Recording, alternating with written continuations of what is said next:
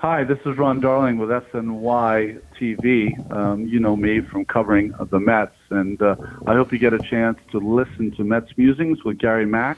I had a great time. I hope you do too. Hi, I'm Ron Swoboda of the 69 New York Mets, and you're listening to Mets Musings with Gary Mack.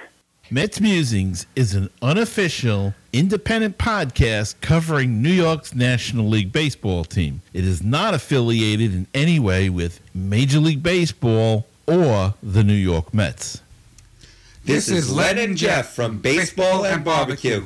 And the one place to go for New York Mets news, past week game reviews, upcoming series previews, interviews, analysis, opinion, and what's going down on the farm. It's Mets Musings with Gary Mack. So keep the faith, stay optimistic, and let's go Mets. Mets Musings with Gary Mack. Now it's time for some New York Mets baseball talk. Here's Gary Mack bringing you the latest news and analysis from Mets Nation and the world of baseball on another edition of Mets Musings. And hello and welcome to another edition of Mets Musings. Hope you all had a good week out there, and I know what you're thinking. I said I'm going to take a couple of weeks off, but circumstances have changed. Yes, we have a search underway for a new manager. Right after we did the roundtable discussion, the manager was fired. And so I feel it is in my utmost duty to do a show. And besides, I arranged for a terrific interview that I hope you'll all enjoy. That's coming up right in a few minutes. I'm not going to tell you who it's for, but if you already read the on the page, my page, you'll know. But anyway, terrific interview. So Mickey Callaway gets fired. I think you know my feelings on that. Think he should have got another year. Improved the team. Should have been back. Should have had the chance. But he was not Brody's guy. And I guess Brody's got the year Jeff Wilpon and was able to fire him. The Wilpons usually don't like to pay more than one manager at a time. But I guess, as I said, I guess Jeff has, Brody has Jeff's ear and is willing to go for the amount. Now, whether they hire a big name contract type of a manager, that remains to be seen. Of course, the rumors are Joe Girardi is out there. Joe Maddon's out there. But I think he's going to go. He's a shoo-in to go to the Angels, I believe. Dusty Baker, Buck Showalter, Carlos Beltran, all are candidates. Who will be interviewed, we'll wait and see. Probably Girardi, I would imagine. Carlos Beltran has been gaining ground lately with the organization. Let's see. I don't know who I like, but we will see. The Phillies fired their manager today, Gabe Kapler. Could he be I don't know. Maybe not. The Mets have already done some interviewing. They did some phone interviews and soon to do some in-person interviews with Joe Girardi, Carlos Beltran, and Mike Bell. Buck Showalter could be in that mix, and Derek Shelton is another guy who may be in that mix. I think he's the bench coach of Minnesota. He is available now as Minnesota was eliminated from the playoffs. Luis Rojas is in-house. He's another possibility. Edgardo Alfonso. We mentioned Mike Bell. He's the younger brother of Reds manager David Bell, and he currently works with the Arizona Diamondbacks. He's the team's vice president of player development, and he has been a minor league manager in the past. So somebody else to throw their hat in the ring.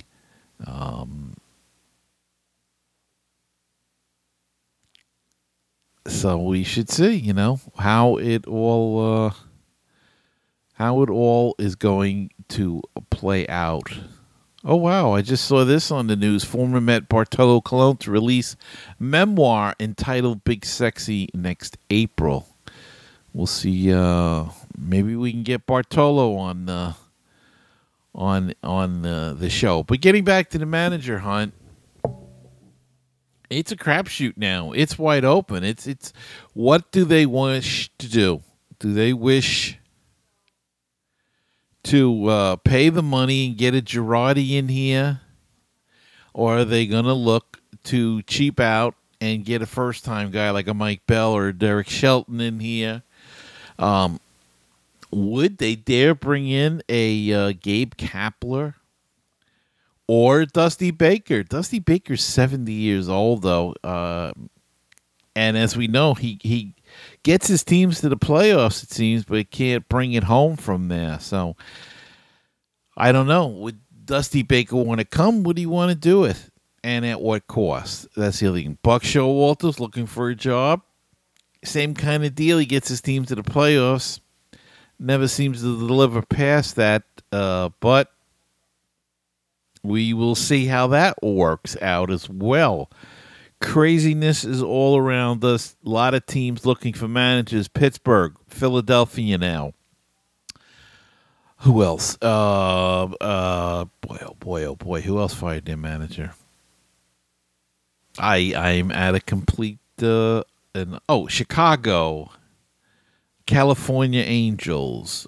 Brad Ausmus could be a candidate for the Mets job. I don't know about you. I'm not thrilled about anything. I'm not a big Joe Girardi guy, to be honest. Not exactly thrilled about the possibility of him coming here. Not a big Bug Showalter fan either.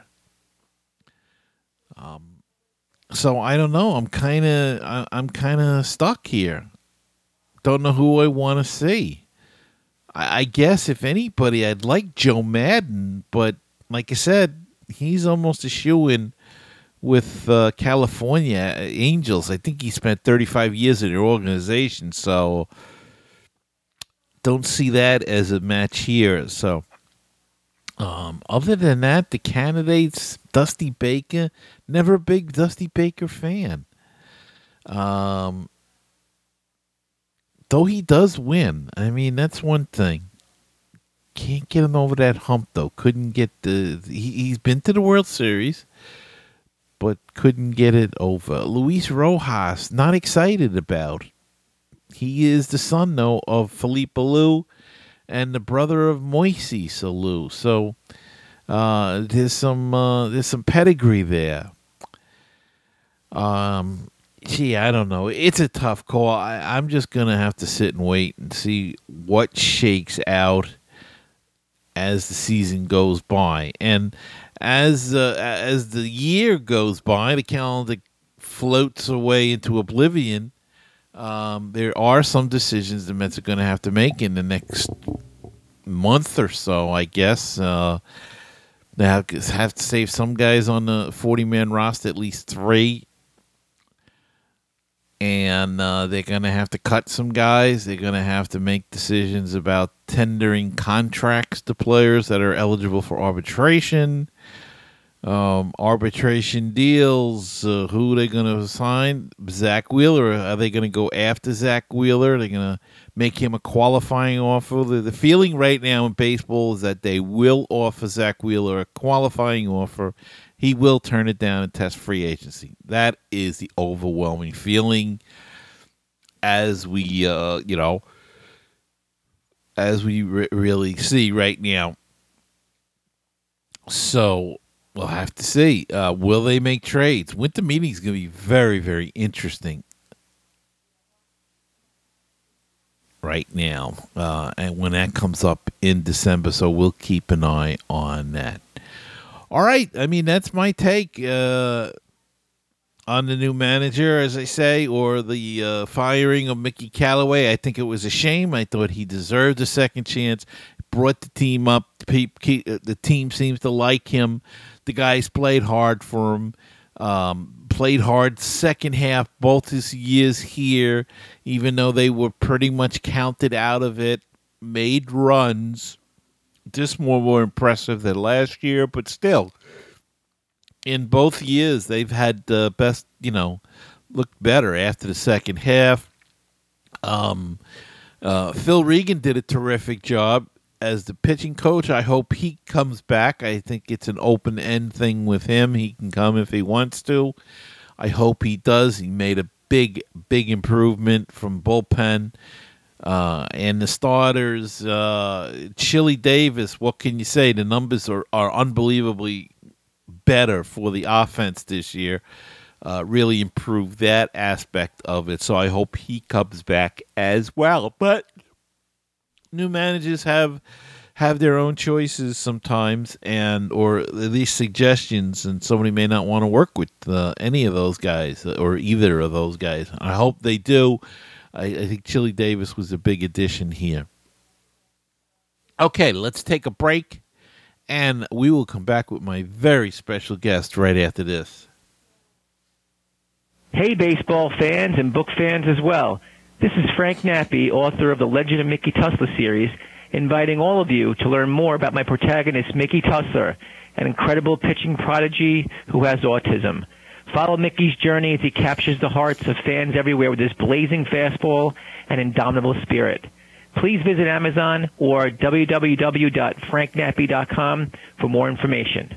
Hi, this is the world-famous Mr. Brewtown of BrewtownSports.podomatic.com. You can find us on Facebook, Twitter, and Google+. Brewtown Sports. You can also listen to the show at Stitcher.com, TuneIn.com, and iTunes.com. And we've got the new one. It's called BrewtownRadio.weebly.com, but the one that I'm most proud of being on is BaseballPodcast.net. It is the home of great baseball talk shows. Check it out, my show, and all kinds of other programs all about Major League Baseball. So check it out. That's BaseballPodcast.net, the home for great baseball talk shows. 516-619-6341. That is the comment voicemail hotline if you'd like to be a part of the show, and drop us a line, leave us a comment or a voicemail question, anything at all. Call that number 516-619-6341, or go to MetsMusings.com and click on that widget in the middle of the screen, and that's a speak pipe, and you can leave a voicemail right through your computer through your computer's microphone.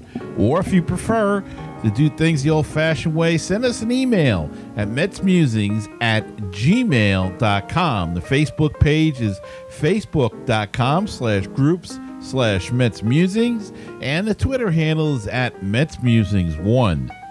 And if you'd like to help out the show, check out our Patreon page. Check out the campaign at patreon.com/MetsMusings.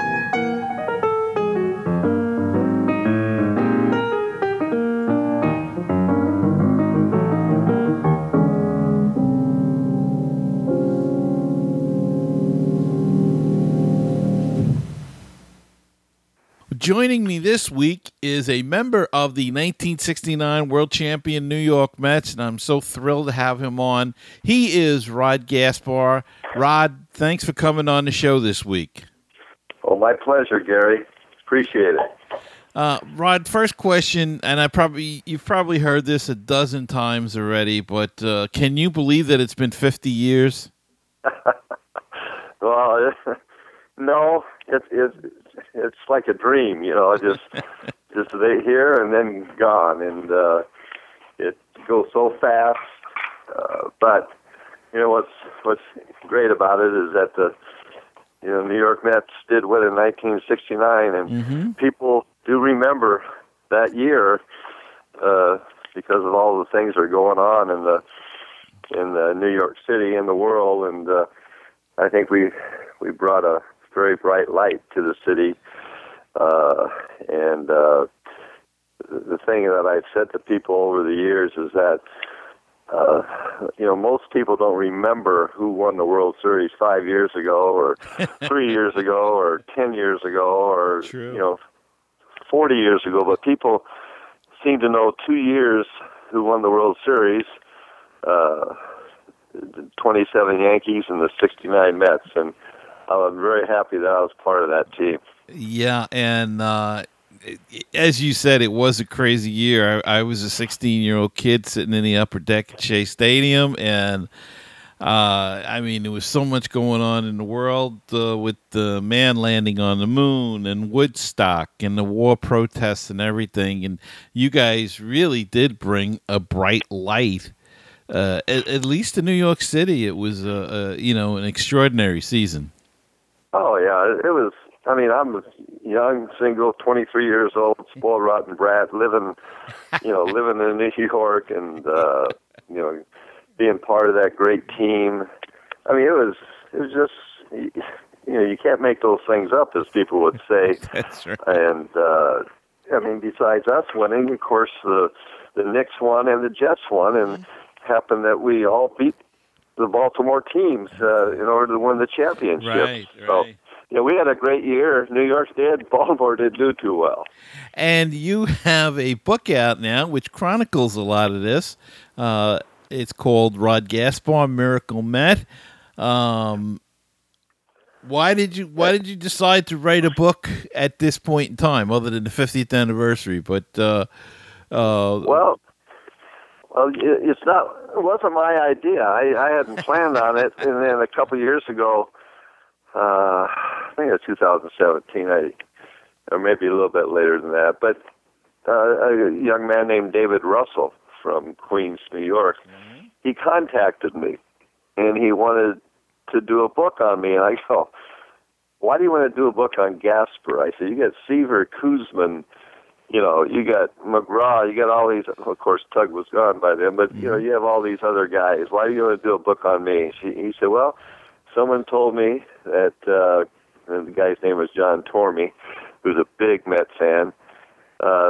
Someone told me that you'd be a good subject. So I said, okay, go ahead. So we started the process, and he was looking for a publisher, and he had one, and things were going along well. Then he told me that the publisher backed out of it, and I told David, I said, hey, David, it's no big deal to me. I appreciate your efforts, but it's not going to bother me if we can't proceed on this. He said, no, I want to do this. And he was very persistent in the right way, and he ended up, getting it done. I give him the credit for it because he persevered, and it ended up having Amazon.com, I guess, produce the books. Uh-huh. People have been buying them from Amazon. I don't know how many they've bought so far. I don't think too many, but he got it done. And actually, after it was done, I got a copy of the book. And you know what, Gary? It was kind of interesting. I was reading some of this stuff. It turned out pretty well. I've had some nice comments from people on the book. It's amazing, too, when you do something like that, how you recall things, and then when you go back and read it, you go, oh, yeah, that did happen. Oh, yeah, and, my kids are really amazed in how well about my memory. And I said, well, yeah, I remember, majority of that stuff. David had some guideline. I don't know. He brought up different games and different things, and so from that I could give the stories, and so yeah, it turned out well. I'm happy. I'm happy about the book. And looking back now, it was such a memorable year for you, and you were actually a rookie. You signed with the Mets in '67, I think it was. You went to Williamsport. Had a good season there. They changed to Memphis, their affiliate. You went there, had a great season, led the league in hits. You made the All-Star team. You go to spring training with the Mets in '69, and did you have any idea that you would have a chance to make it, or did you think you were heading to Tidewater? I went there with the expectation to make the club. I mean, that's just the way you have to look at it. You have to know you're good. You have good physical abilities, which I did have.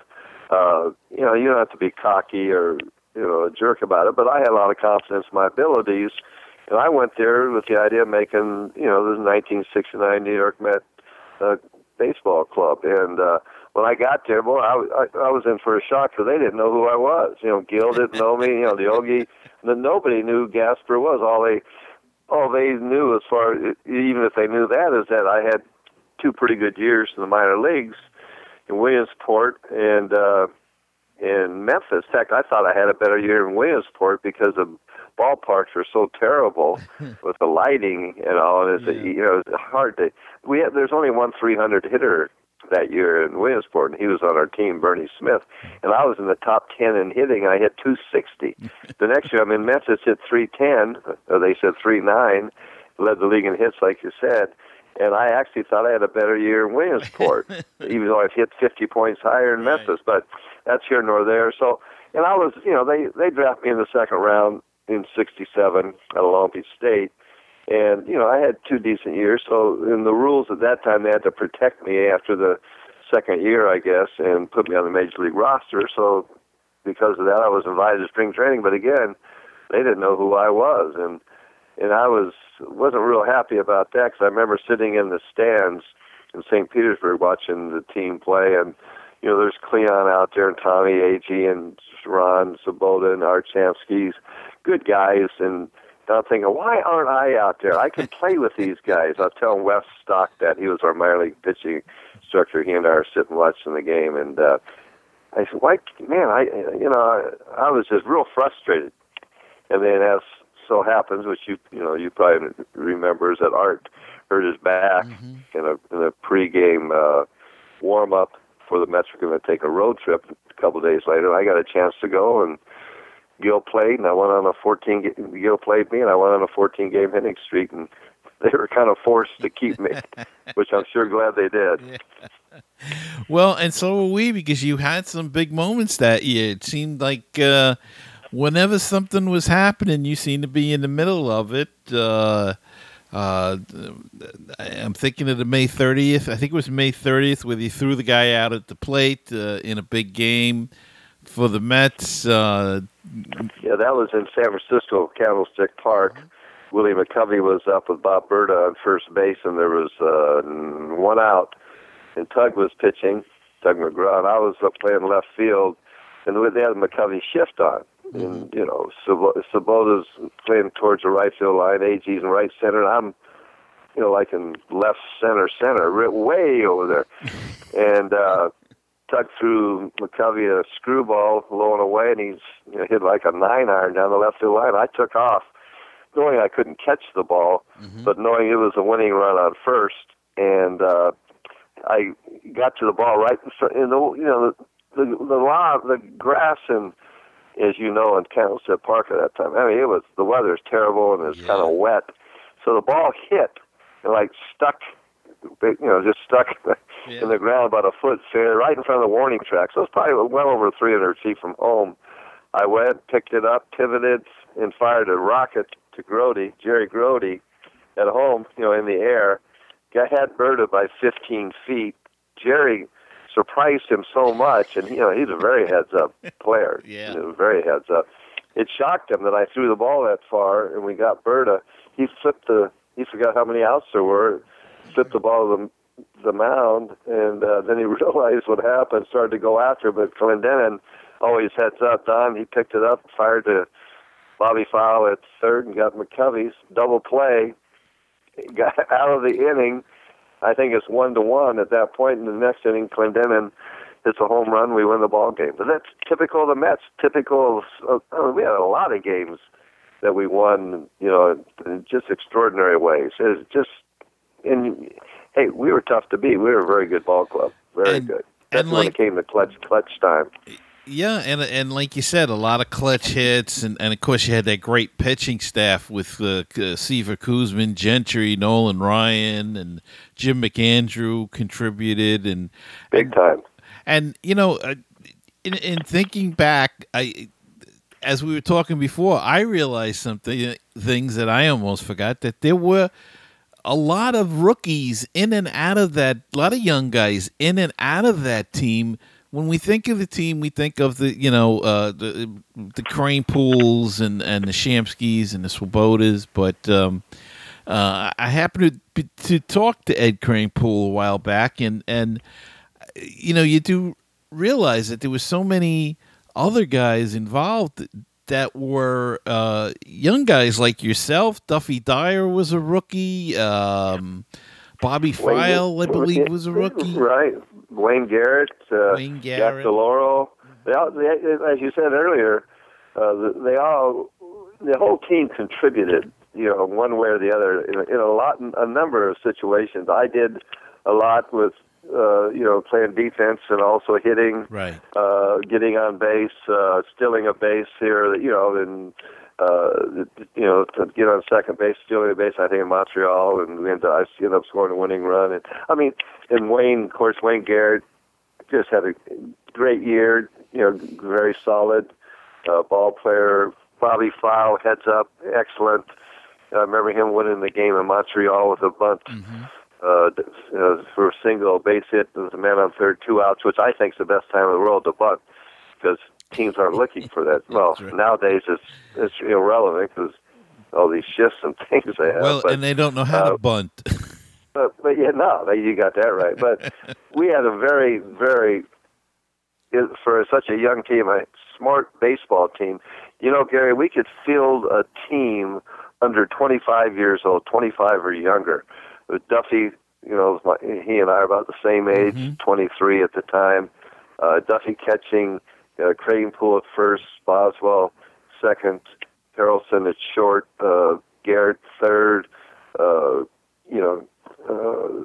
Swoboda and myself and Agier, Cleon, in the outfield. I mean, we could fill a very, very young team. Gentry pitching, or McAndrew pitching, or Seaver pitching. I mean, all 25 or under. I mean, right. We had the chance to be a heck of a organization if tragically if Gill hadn't died. But yeah. That's how things go. But I think it's one of the greatest teams of all time. I really do. Probably a little prejudice there, but I remember Tom Seaver was on a program with Bob Costas, and Costas asked Tom, he says, if you played, they always talk about the Baltimore series. If you played Baltimore in 10 series, how many do you think you'd win? He asked Tom that. And I thought Tom was, maybe 3 or 4. And Seaver said, we'd probably win at least 7 of those series. So I got to thinking, if Seaver thinks we could, beat that great Baltimore team 7 out of 10, I said, we must be one of the best teams of all time, because they had one of the best teams of all time, which they proved next couple of years. Right. But it has been tough for anybody to beat us, especially in close games. If you look at all the close games we had, the doubleheader against Pittsburgh, 1-0, 1-0. Our starting pitchers in each game knock in the only run. I mean, how many teams do things like that? I mean, I could go on and on. Swoboda's 2-run home runs off Carlton. The game where Carlton struck out 19 of us. Come on, I mean, just things like that. We just performed in the clutch. And yet you had trouble with the Houston Astros. Yeah, I think we won 2 out of 12. They're the only only team that we didn't win a series that year. I think Cincinnati and us, we were 6-6. Everybody else we beat in series. So. Yeah, Astros, man, they just kicked our tail. We had a chance against them.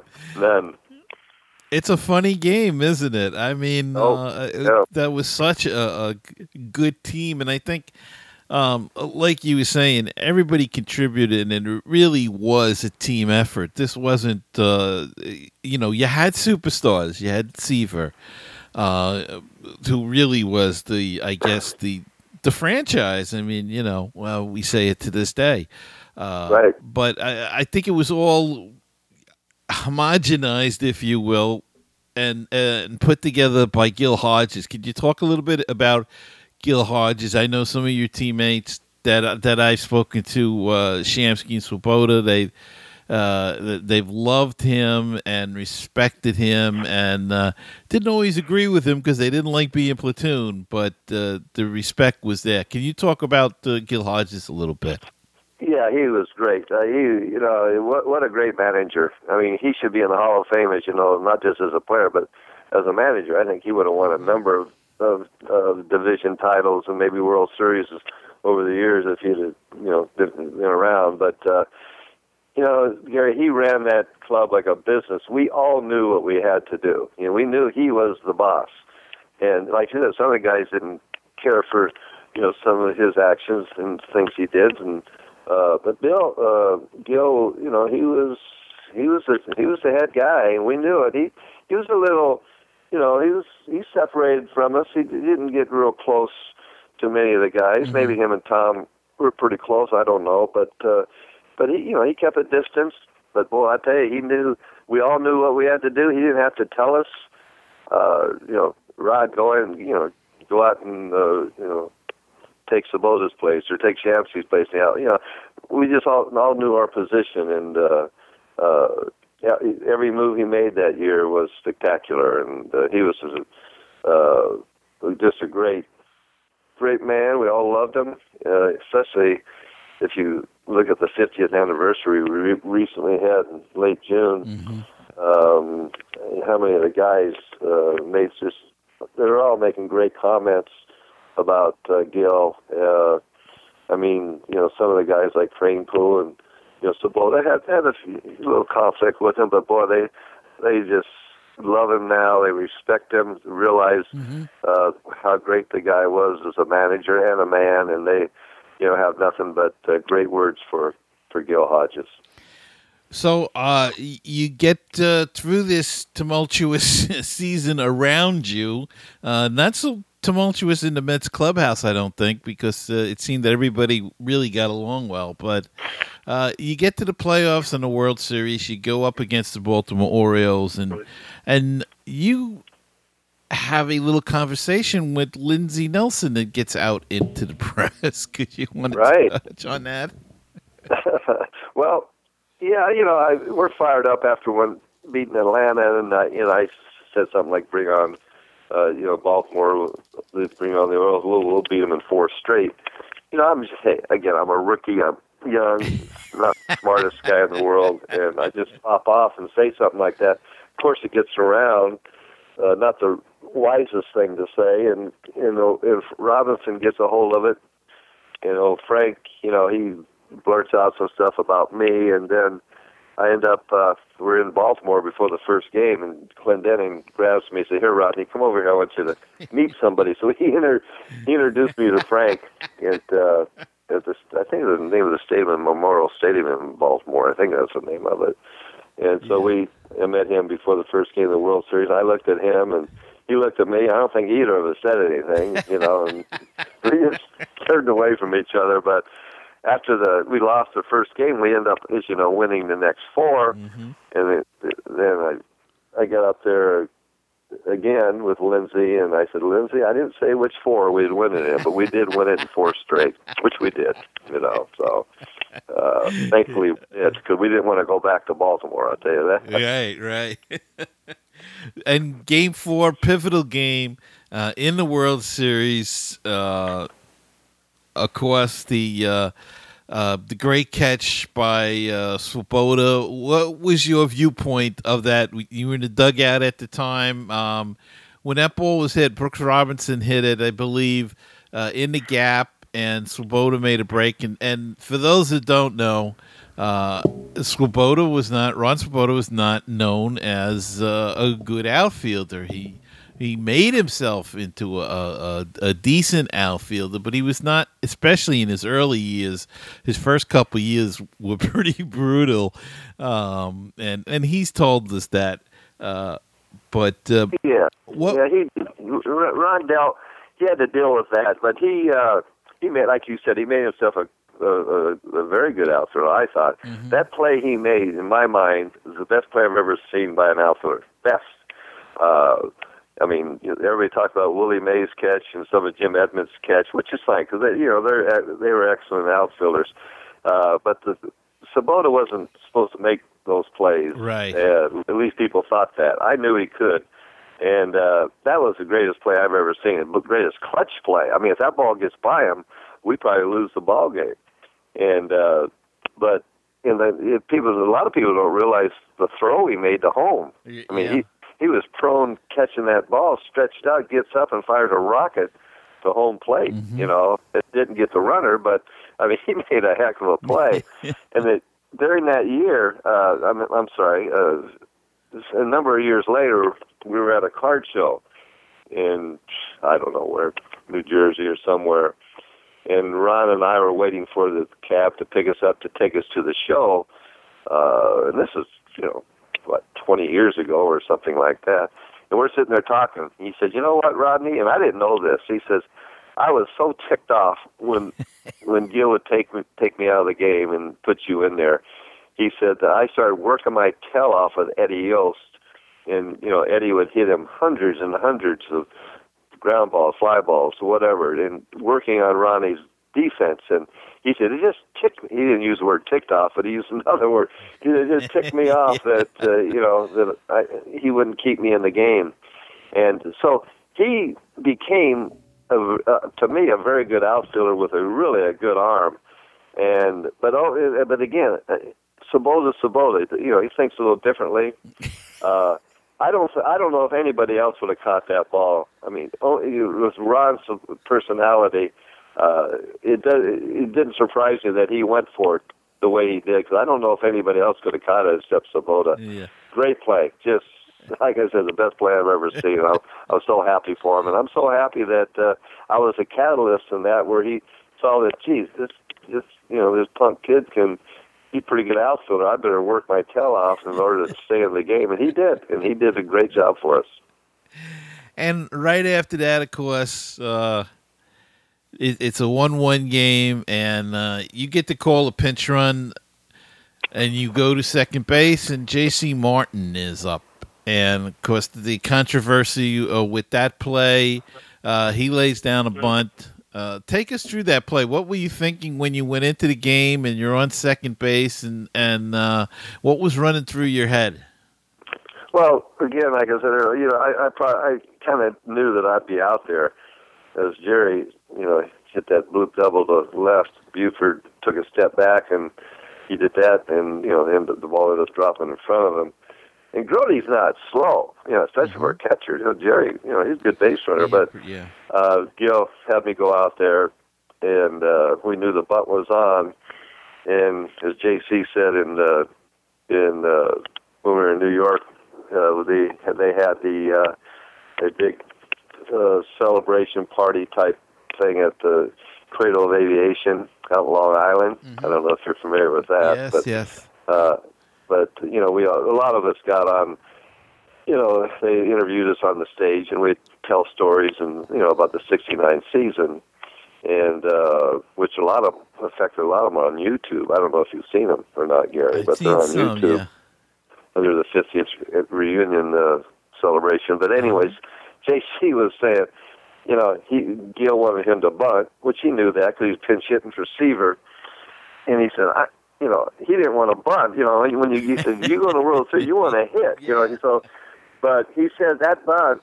He said he's gotten all kinds of reactions from us. He's been invited to functions because of the bunt he made, and it was a great, great bunt. But again, that's when people knew how to bunt. Right. I remember Tom Seaver working his tail off and trying to improve as a hitter, a bunter, everything, because he knew how important it was for a pitcher to help himself.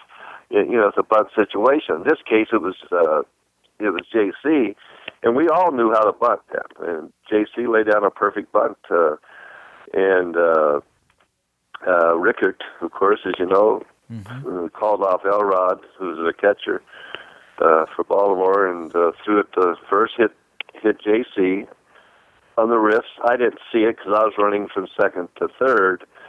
And as I'm rounding third, Eddie Yost, our third base coach, great man, Eddie Yost, he was yelling. He was probably 2 feet from me, yelling at me to go. And I couldn't hear him because of the 55,000 plus people at Shea Stadium. Yeah. I mean, it was so loud. You can't you can't hear anything. But I happened to looked over my left shoulder, and I saw the ball rolling out towards second base, and then I scored, of course, the winning run and we beat them 2-1. The first guy to greet me, of course, was my buddy Tom Seaver, and I don't think a lot of people know this, but that was his first and only World Series win. So I'm happy that I was a little part of that. Yeah, and of course, the sadness of with Tom Seaver now and his illness, and just a shame. But I guess that's the price of getting older. I guess it is sad, and we missed him here at the 50th. But he's where he likes to be on top of that Diamond Mountain. I guess that's what it's called, and he's got a great bride in Nancy to take care of him. So, I'm sure Tom's content in his circumstances at this time. Yeah. And how was the reunion? I mean, as a fan, it was a fantastic thing to see. It was great to see all the guys come back again, the guys that are still with us, and yet sad that we've lost so many members of that team already. How was your viewpoint on being with the guys again? Oh, it's always good being with them. We got along great in '69. We get along great now. I mean, they're just a great group of guys. I mean, they're so much fun and just so nice, and listen to their stories, especially Koosman. He what a classic, Jerry Koosman. And by the way, I think a lot of people have congratulated him on the Mets retiring his number. Yes. I sent him an email the other day, and he responded back. He said, "Thanks, buddy." But just a great group of guys, and like I said, we get along so well now. I miss them all. I wish I could see them all and talk to them regular basis. But there's a few that we talk semi-regularly. But it was nice seeing him. Hopefully I get a chance to see him again. Yeah, well, maybe he'll come in for the ceremony for Koosman's retirement. They haven't set a date yet in 2020, but they definitely announced the retirement of the number. Oh, that'd be great. Yeah, if they invited us, we'd probably come. That'd be great. Yeah, I hope they do. They should do more with the alumni on the team, and I think they're trying to do it. For a while, they kind of lost touch with their roots, and it really was a shame because, for us older fans, we remember you guys, and that's right. It means a lot for us to see, and it's a shame that when they don't do it. Yeah, I agree with you. Yeah, they dropped the ball, over the years on that, but they made a real good effort this time when we were back there. They did a good job, and I agree with you, Gary. I hope they do a lot more for the alumni, especially the '69 team. I mean, my goodness, this is their first championship. I agree, but I can see their point of view sometimes. Why would they want to fly me out from California? We live. I mean, it's an expense for them. Not that they don't have any money, but I can see the East Coast guys being there. I know Crane Pools does a lot of events. Sabota, they bring Sabota in. Wayne Garrett lives in Florida, but who knows why? I agree with you. I hope they do more for the older alumni. It'd be nice. Well, there was a lot going on this year, and it's a shame we didn't get to see you at all of the events, but you were for the big one, and that's what really counts. Right, and I'm glad we went. In fact, I took... I didn't know if I was going or not. Then I asked my kids if they wanted to go, and they said, "Heck yeah!" So, we had like all our kids except one, our oldest daughter and her family, lived out here, but they couldn't make it or didn't make it. But the other kids were there, and our youngest daughter Taylor, her and her husband, she got married a couple of years ago. They live outside Austin, Texas, in a nice city called Round Rock, Texas. Mm-hmm. And they went, and Ty, Taylor's husband, he asked if his parents could go because they wanted to come. I said, "Heck yeah!" So we ended up having like 16 of us from the Gasper family there at the reunion. That's great. It was fun, and they all had a great time. So you had a reunion with your old teammates and with your family. So that was terrific. It was. It worked out very nicely. So when you look back on your career, I know this is definitely the high point of it, but you've accomplished something that not too many people can say that they've done in their life. They played on a world championship baseball team. They played professional baseball. That to me is always intriguing. You hit a home run in the major leagues. There's not a lot of people in this world that can say those things. Yeah, that's a good point. It was a great year. I have no complaints. I tell you, baseball it was all I ever dreamed of doing was playing baseball. Got a chance to play with a great organization. Like I said, got the World Series my first year. I mean, went for baseball, I really wouldn't have anything. I met my wife, through baseball the next year, and in spring training, I met Sheridan down there in St. Petersburg, Florida. After I was cut, I think I was the last guy to get cut there in 1970 because I didn't deserve to make the club. I was terrible in spring training. I couldn't. A defensive guy that couldn't catch a fly ball. I was just awful. I wasn't in shape. Didn't work out in the off season like I had done the previous years of my life. I'd play baseball year round until after we won the World Series in '69. And I figured, heck, I'll be here 10 years. What do I have to do? I made it. But this is the age-old thing is that it's a lot easier getting there than staying there, right. Especially at the Met organization. I mean, they had guys in the minor leagues like Leroy Stanton and Kenny Singleton and Tim Foley and Mike Jorgensen. They had a great minor league system, and I didn't deserve to make the club in 1970 because I didn't work hard at it like I had done all the previous years of my life. But again, baseball has been good to me. I have no complaints about it whatsoever. Like I said, I'm happy I met my bride through the game, and I think it's the greatest game going, especially with the way we played it back then. Yeah. Yeah, not so sure nowadays with the changes that they make. Oh, boy, it's crazy. I think our 6-9 team would annihilate these teams. I don't care how many home runs they could hit. They wouldn't hit them off Seaver or Koosman or Gentry or Nolan. If they didn't perform their antics, they'd be laying on the ground the next time up. I guarantee you that. They'd be flat on their backs. Even with all that protective gear they have, I guarantee that there'd be fear in their hearts when you got the Seaver, Koosman, Ryan, Gentry fastball coming at you. Yeah. They'd have no chance. Well, this has just been pure joy. I really enjoyed it. I'm so glad you could take the time from your schedule and talk to me, and I thank you so much. Gary, it's my pleasure, and thanks for bringing up about the book, the Rod Gasper book, Miracle Met. I appreciate that. If people are interested in my life, a lot of there's some interesting topics in the book, and I think people get a kick out of it. So, especially New York people, my favorite fans. They're the greatest fans in the world. So I appreciate you bringing the book up. Thank you, Gary. My pleasure. It's available at Amazon.com. The name of the book is Rod Gasper, Miracle Met. Go order it. Pick it up today.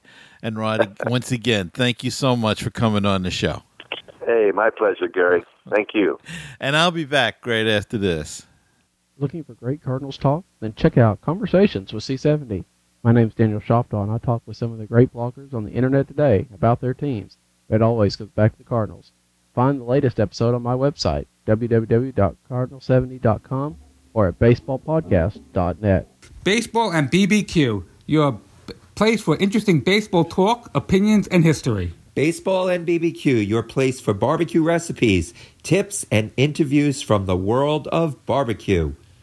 If you like baseball and if you like barbecue, then tune in to Baseball and BBQ.